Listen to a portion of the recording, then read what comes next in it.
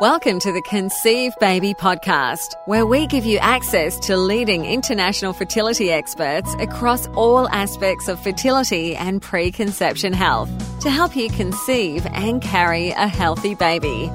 Here's your host, natural fertility specialist and Conceive Baby founder, Tasha Jennings.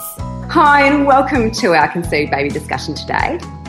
Today we'll be talking about a topic which affects many women and couples when they're trying for a family. A topic which you really, unfortunately, don't talk enough about, and that's miscarriage. No matter when it happens, miscarriage is an extremely upsetting and heartbreaking experience. The more we can know and understand about the causes of miscarriage, the better equipped we can be to help prevent it. So today we'll be discussing the amazing research of Dr. Lora Shahine into the impact of diminished ovarian reserve and miscarriage risk. So firstly, for those of you who haven't joined us before, my name is Tasha Jennings, founder of Conceive Baby. I'm a naturopath, nutritionist, natural fertility specialist, and author of the Vitamins Guide and the Fertility Diet, as well as an expert contributor to many major media publications. I'm also the director of Zycia. Now, Zycia means life and specialises in premium nutritional supplementation to promote and support life in its earlier stages. And as many of you who are part of the Conceive Baby community would know, I'm passionate about helping women and couples fall pregnant and have happy, healthy babies. My aim for conceivebaby.com.au is to really bring together a team of specialists across all aspects of fertility and preconception health to provide you with qualified expert information to help you achieve your baby dreams.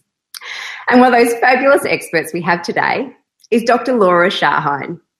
Lora is a reproductive endocrinologist currently practicing at Pacific NW Fertility and IVF specialist in Seattle. As clinical faculty at the University of Washington and the director of the Center of Recurrent Pregnancy Loss at Pacific NW Fertility, she is committed to providing excellence in patient care, teaching the next generation of women's healthcare providers, and continuing research into the fields of infertility and recurrent pregnancy loss. Lora has published over 50 peer-reviewed research projects, is an active member of the American Society of Reproductive Medicine, Pacific Coast Reproductive Society, and the Seattle Gynecology Society. Dr. Shahine is an accomplished author of many blogs and articles, as well as her 2 books. Her first book, Planting the Seed of Pregnancy, an Integrative Approach to Fertility Care, she co-authored a guide to both Eastern and Western approaches to fertility care, and her second book, Not Broken, an approachable guide to miscarriage and recurrent pregnancy loss.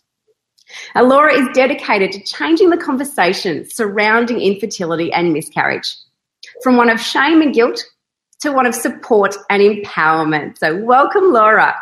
Oh, thank you so much, Tasha. I'm really excited to be here. Look, it's so wonderful to have you here today. And as we discussed, it's a conversation we don't have enough of, and a lot of people are affected by miscarriage. So the more we can understand, and your research really breaks some new ground in that understanding. So if we can start off, I guess, by telling us a bit more about diminished ovarian reserve and what that means for women. Sure, absolutely. So diminished ovarian reserve is it's a gray term, and it's used differently in different research projects and the different providers. But in general, it means that there's low ovarian reserve. A woman's at the end of her fertility potential. There's very few eggs left in her reserves, and it's usually defined by laboratory values, which are not perfect, but in general, a cycle day 3 FSH, or follicle stimulating hormone, that should be less than 10.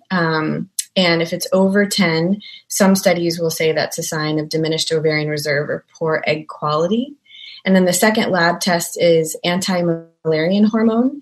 And this is a guide to quantitative amounts in your reserve. Again, not a perfect test, But if there's a low AMH for someone's age, you think that that person might have diminished ovarian reserve as well.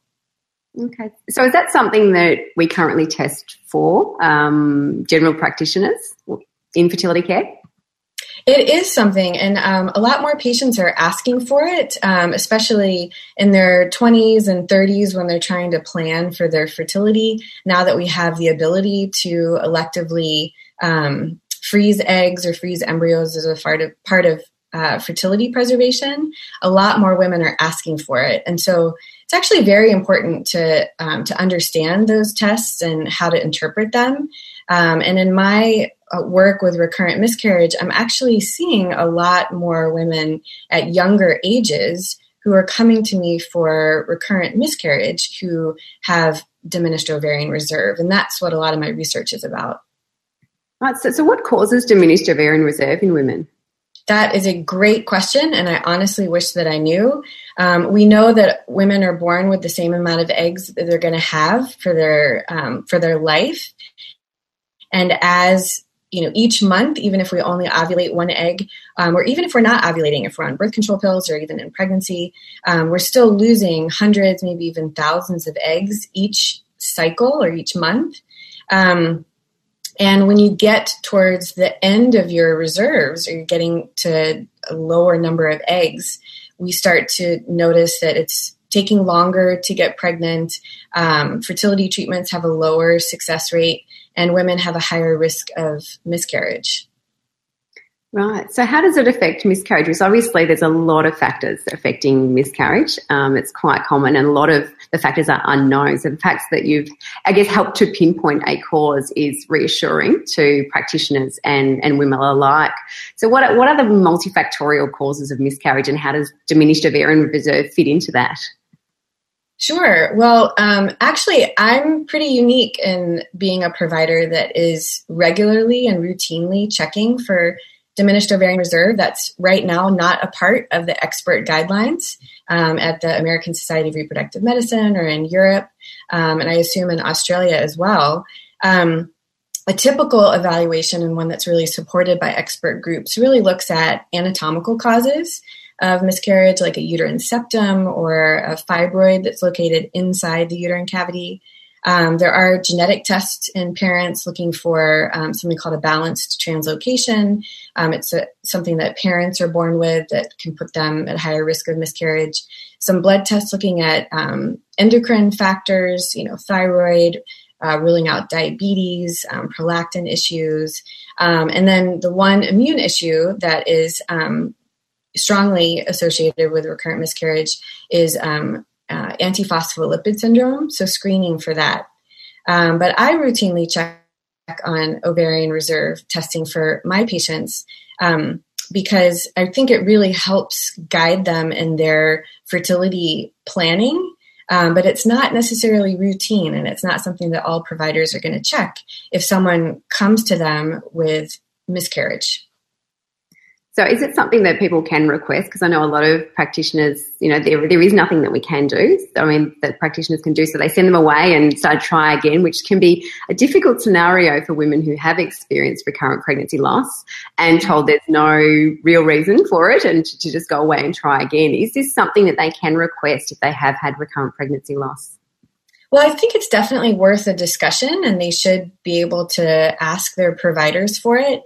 I think something that's really important to understand, and it kind of ties in what you just said with the cause and what we're looking for. So the most common cause of miscarriage in a first trimester miscarriage is a chromosome imbalance, meaning in the embryo, when the egg and sperm come together, the genetics don't line up the way they're supposed to.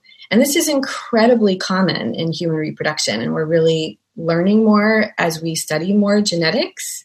And 60 to 80% of first trimester miscarriages, if you test them, will show that there was nothing wrong with the woman who was conceiving or the man that was helping, but it was within that embryo from conception, the egg and sperm just didn't line up correctly. And the reason that diminished ovarian reserve is connected with not only difficulty conceiving, but also miscarriage, is that it's a sign that fewer of the eggs are able to do all of the genetic work that they need to. So it just makes logical sense that it's all hand in hand. You know, if you have diminished ovarian reserve, doesn't mean all the eggs are bad or unable to do what they need to. It's just a higher percentage. And I feel that there are some women who are conceiving, but conceiving with poor quality eggs, having miscarriages, and that can be the first sign of diminished ovarian reserve. And I love what you said there, that it's not necessarily the woman's fault. I think there's a lot of blame and shame, as we mentioned earlier, in relation to miscarriage. So if there were chromosomal abnormalities that make it impossible for that embryo to progress into a healthy pregnancy, and there's some things that we can do to help solve that issue at the core egg level, is really reassuring to women. So what can we do to help improve our egg quality? Obviously, as we age, that naturally diminishes. Do you see more occurrence of diminished ovarian reserve in older women? And are there things we can do to, I guess, help solve that issue? Right. I know. I wish. And that's really the next step in fertility treatment and IVF in general. You know, IVF is really good at certain things. Somebody has blocked fallopian tubes, IVF is great. If a man has a low sperm count, IVF is great. The one sort of thing that we can't fix right now is make eggs better. If someone has good eggs, we can find them and we can help them conceive. So if someone is having recurrent miscarriages and you can show by testing the pregnancies that it's a chromosome issue, a provider can offer IVF or in vitro fertilization with chromosomal screening of those embryos before the woman gets pregnant. But that's a very dramatic, treatment in a couple that's conceiving pretty easily. And a couple that's conceiving pretty easily has a really high chance of the very next conception being a full-term healthy pregnancy without any intervention. So it's a really important concept to understand and an option to discuss with people, but it's not a quick fix. Yeah, I think that's an important point as well, because IVF is not a quick fix to infertility. As you said, it can be groundbreaking and amazing in certain conditions, but for others there is more we can do. And obviously diet and lifestyle factors play a role in the development of the egg, and women can support that during that journey, but there are factors like age we cannot control. So are you finding it more in younger women, older women? Is there a correlation? So in a study that I published in Fertility and Sterility about a year ago, I did find that patients in my practice that had recurrent pregnancy loss and did do in vitro fertilization or IVF with chromosomal screening of the embryos, I did find a higher incidence of diminished ovarian reserve in the younger patients. And in those younger patients with diminished ovarian reserve, we found a higher percentage of abnormal embryos. So if we could test them, you would expect maybe at 35 to about half of the embryos to be abnormal, which sounds really high, but that's actually just the way it is. Human reproduction is not very efficient. But in a 35-year-old woman with diminished ovarian reserve, she might have 75 or 70 or 80% of the embryos be abnormal. So it's something that we were seeing at a younger age in the women with diminished ovarian reserve. Okay, so it sounds like this is something definitely worth exploring with your fertility specialist if you are experiencing recurrent pregnancy loss. It's another avenue that you can actually request and speak to your provider about. Mm-hmm. Yeah, and I love the title of your book, Not Broken. I think that's a really apt description and something that's quite reassuring for women who have struggled with miscarriage. And you talk a lot about the different types of miscarriage as well. And I think it can be heartbreaking at any stage, whether it's, progressed or not. With diminished ovarian reserve, is there generally first trimester? Is it an early miscarriage? Is it, I guess, correlated with any particular type of miscarriage? Well, a chromosomal issue, which is what is usually linked to poor egg quality or diminished ovarian reserve, will usually happen in the first trimester. Yep, it's usually earlier. So that's the main ones that you would deal with in your clinic. Right. And I do want to answer your question a little bit more. You know, you talked about, is there anything that women can do when they're trying and sort of helping with egg quality? And I really focused on IVF when I was answering that question, but I really want to emphasize that IVF is not the right path for everyone, and that it's very reasonable for women to continue to try naturally. And if they do, it is important to try to optimize health. And I think this is a lot of what you do with your work. And, studies can show that certain environmental toxins can put somebody at increased risk of miscarriage, like tobacco, alcohol, marijuana, and even some lifestyle issues like obesity, which is a really delicate topic to bring up, but it really can be associated with a higher risk of miscarriage, independent of age or diminished ovarian reserve. So trying to be as healthy as you can and focusing on any chronic illnesses like thyroid disease or diabetes can really help people, and optimizing their health can help them be successful when they're trying naturally. Yeah, it's nice to be able to take control of some aspect of your fertility, in that sometimes it does feel quite out of your control, whether you're trying to conceive naturally or via IVF. There's a certain element that we can't control, but we can control our diet and lifestyle factors. And if you do go to the Conceive Baby website, as Laura said, we do have some great information on there under the Enhancing Fertility section. There is a section on improving egg quality, which we do go through caffeine, alcohol, lifestyle factors, as well as vitamins and minerals that can help support that egg quality. So whatever we can do to actually help to create a healthy lifestyle and healthy environment for that egg to grow and develop and release the healthiest egg possible, I guess, to give you the best chance possible to get the healthiest egg. Great. So is there any relationship to the male partner when you have a diminished ovarian reserve? Is it just the women that's generally the issue, or do you have some problems with the male as well in those cases? Sure. So men are a huge part of conception and having a healthy pregnancy and miscarriage, but I just can't prove it.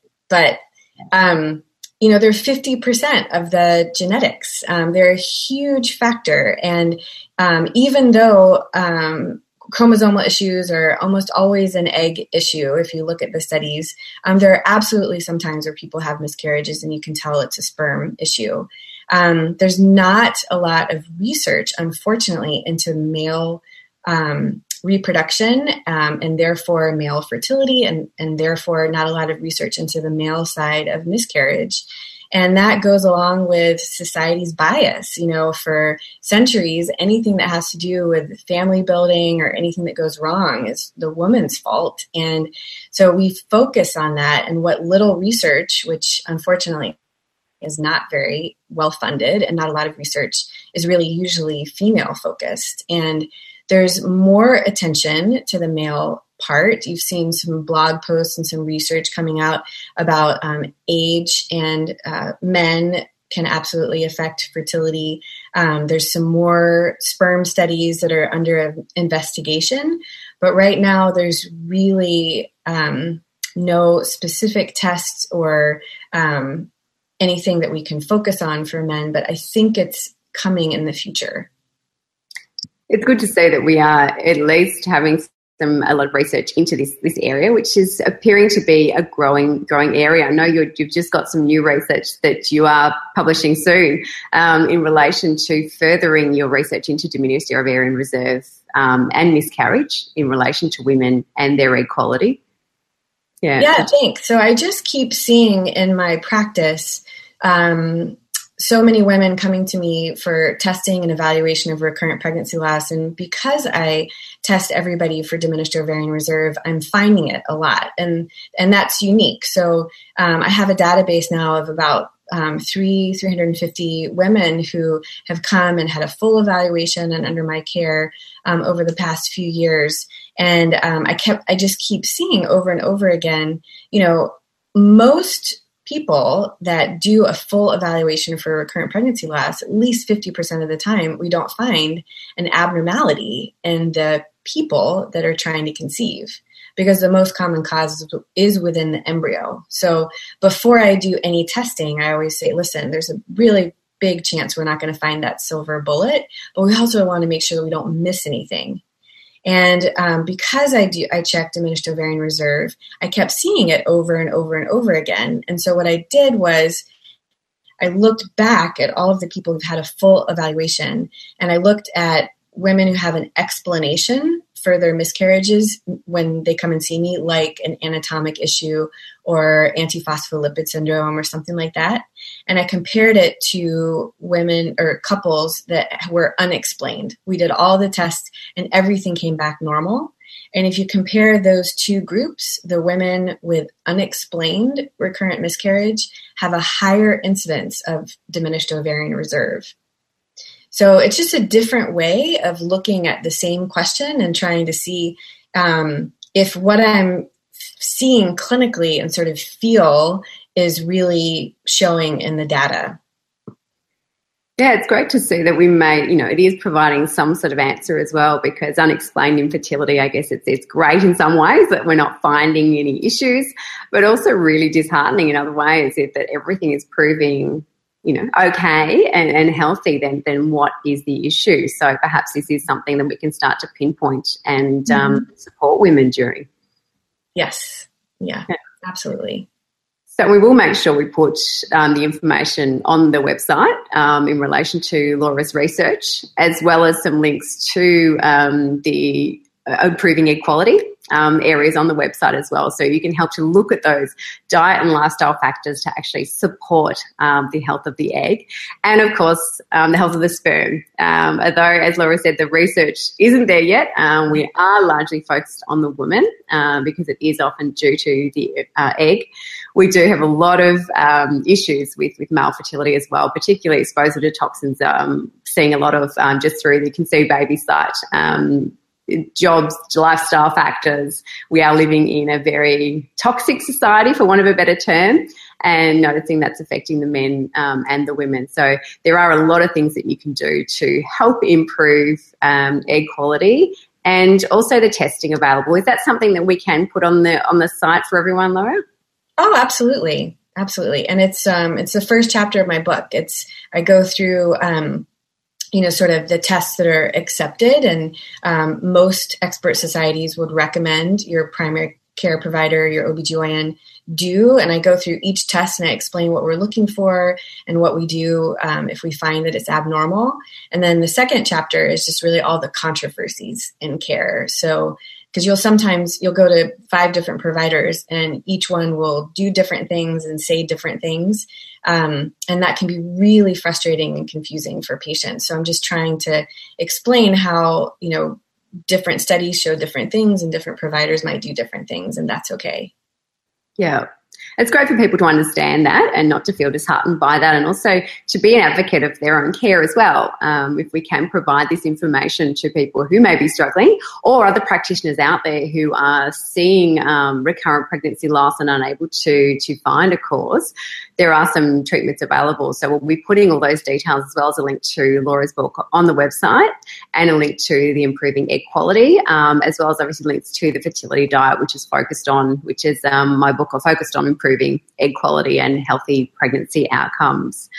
So is there anything you wanted to finish on today? I guess to sum up, what would you suggest if there are women out there who are struggling with recurrent pregnancy loss? What is the first step in discussion with their fertility specialist and things that they can do?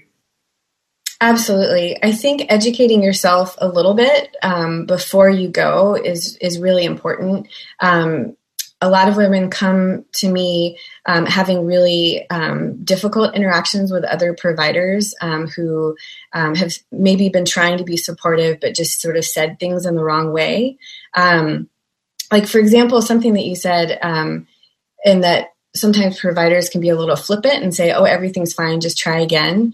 Well, find a provider that's going to say, listen, we're going to do the testing and we're going to make sure that we're not missing anything. But if we don't find an answer with the testing, that's okay. It means that it's probably with the embryo. And that means that probably the next time that you try, everything's going to be okay. So you might just say the same thing, but maybe in a different way. I really do think, I'm absolutely biased because I wrote it, but I really do think that my book can be a good resource for people just to get a basic understanding of what tests are out there and what things are controversial. There are some treatments out there, a lot of immune treatments that are really, unfounded, and some of them can be harmful. So it's really important to know pluses and minuses of things that you do before you just do, what someone tells you to do. And I think the most important thing is just please remain hopeful. I think that finding the support system that you can, take good care of yourself, the emotional impact of recurrent miscarriage is just amazing, and don't ignore that. And it calls into so much question. People do feel broken, and I just really want to get the message out there that they're getting through such huge hurdles if they are conceiving. Fertilization is happening, the embryo is implanting, and if there's anything that we can do to help provide hope and help them keep trying, giving them good information, we really want to get there. That's wonderful information. I think that's absolutely what Conceive Baby is all about as well. And I'll make sure that we do put some information up there about your book so people can follow the links to get Lora's book. And we also have a directory there as well on Conceive Baby, where you can look for providers who are hopefully a bit more apt in talking about miscarriage. And as you said, perhaps providing similar information, but just in a better way that is more hopeful. Because you've discussed a lot of women that you see recurrent pregnancy loss. Most of them do go on to have their families. And I know we were discussing before today that both you and I struggled with to conceive our children, and now we both have two beautiful children, which is wonderful. So I think being an advocate of your own care, I guess we were obviously fortunate enough to be in the industry and support our own journey. But if you don't have that information, make sure you do seek it out. Jump on Conceive Baby, and we'll pop a link to Lora's book on there so that you can inform yourself, because the internet can also be a bit of an overwhelming and scary place when you are searching for infertility information, and there may be a lot of misguided information out there. So do make sure that you do look at quality sources, and we'll make sure that we have links to that on the Conceive Baby website, so you are getting the best information to help you conceive and carry a healthy baby. Great. Well, thanks so much for being with us today, Lora. It's been really wonderful to have you, and congratulations on both your research and your book. You are really making some fantastic inroads into solving these issues related to infertility and helping people on their pregnancy journey. Oh, it's a real honor. Thank you so much, Tasha. Lovely to be with you, and thanks everyone for joining us today. And if you want more information, do jump on conceivebaby.com.au and be sure to sign up for the webinar series and our newsletter. We also have some great free downloads and Finding Your Fertile Window and some other free recipe books on there as well. So jump on conceivebaby.com.au, and we look forward to speaking with you soon.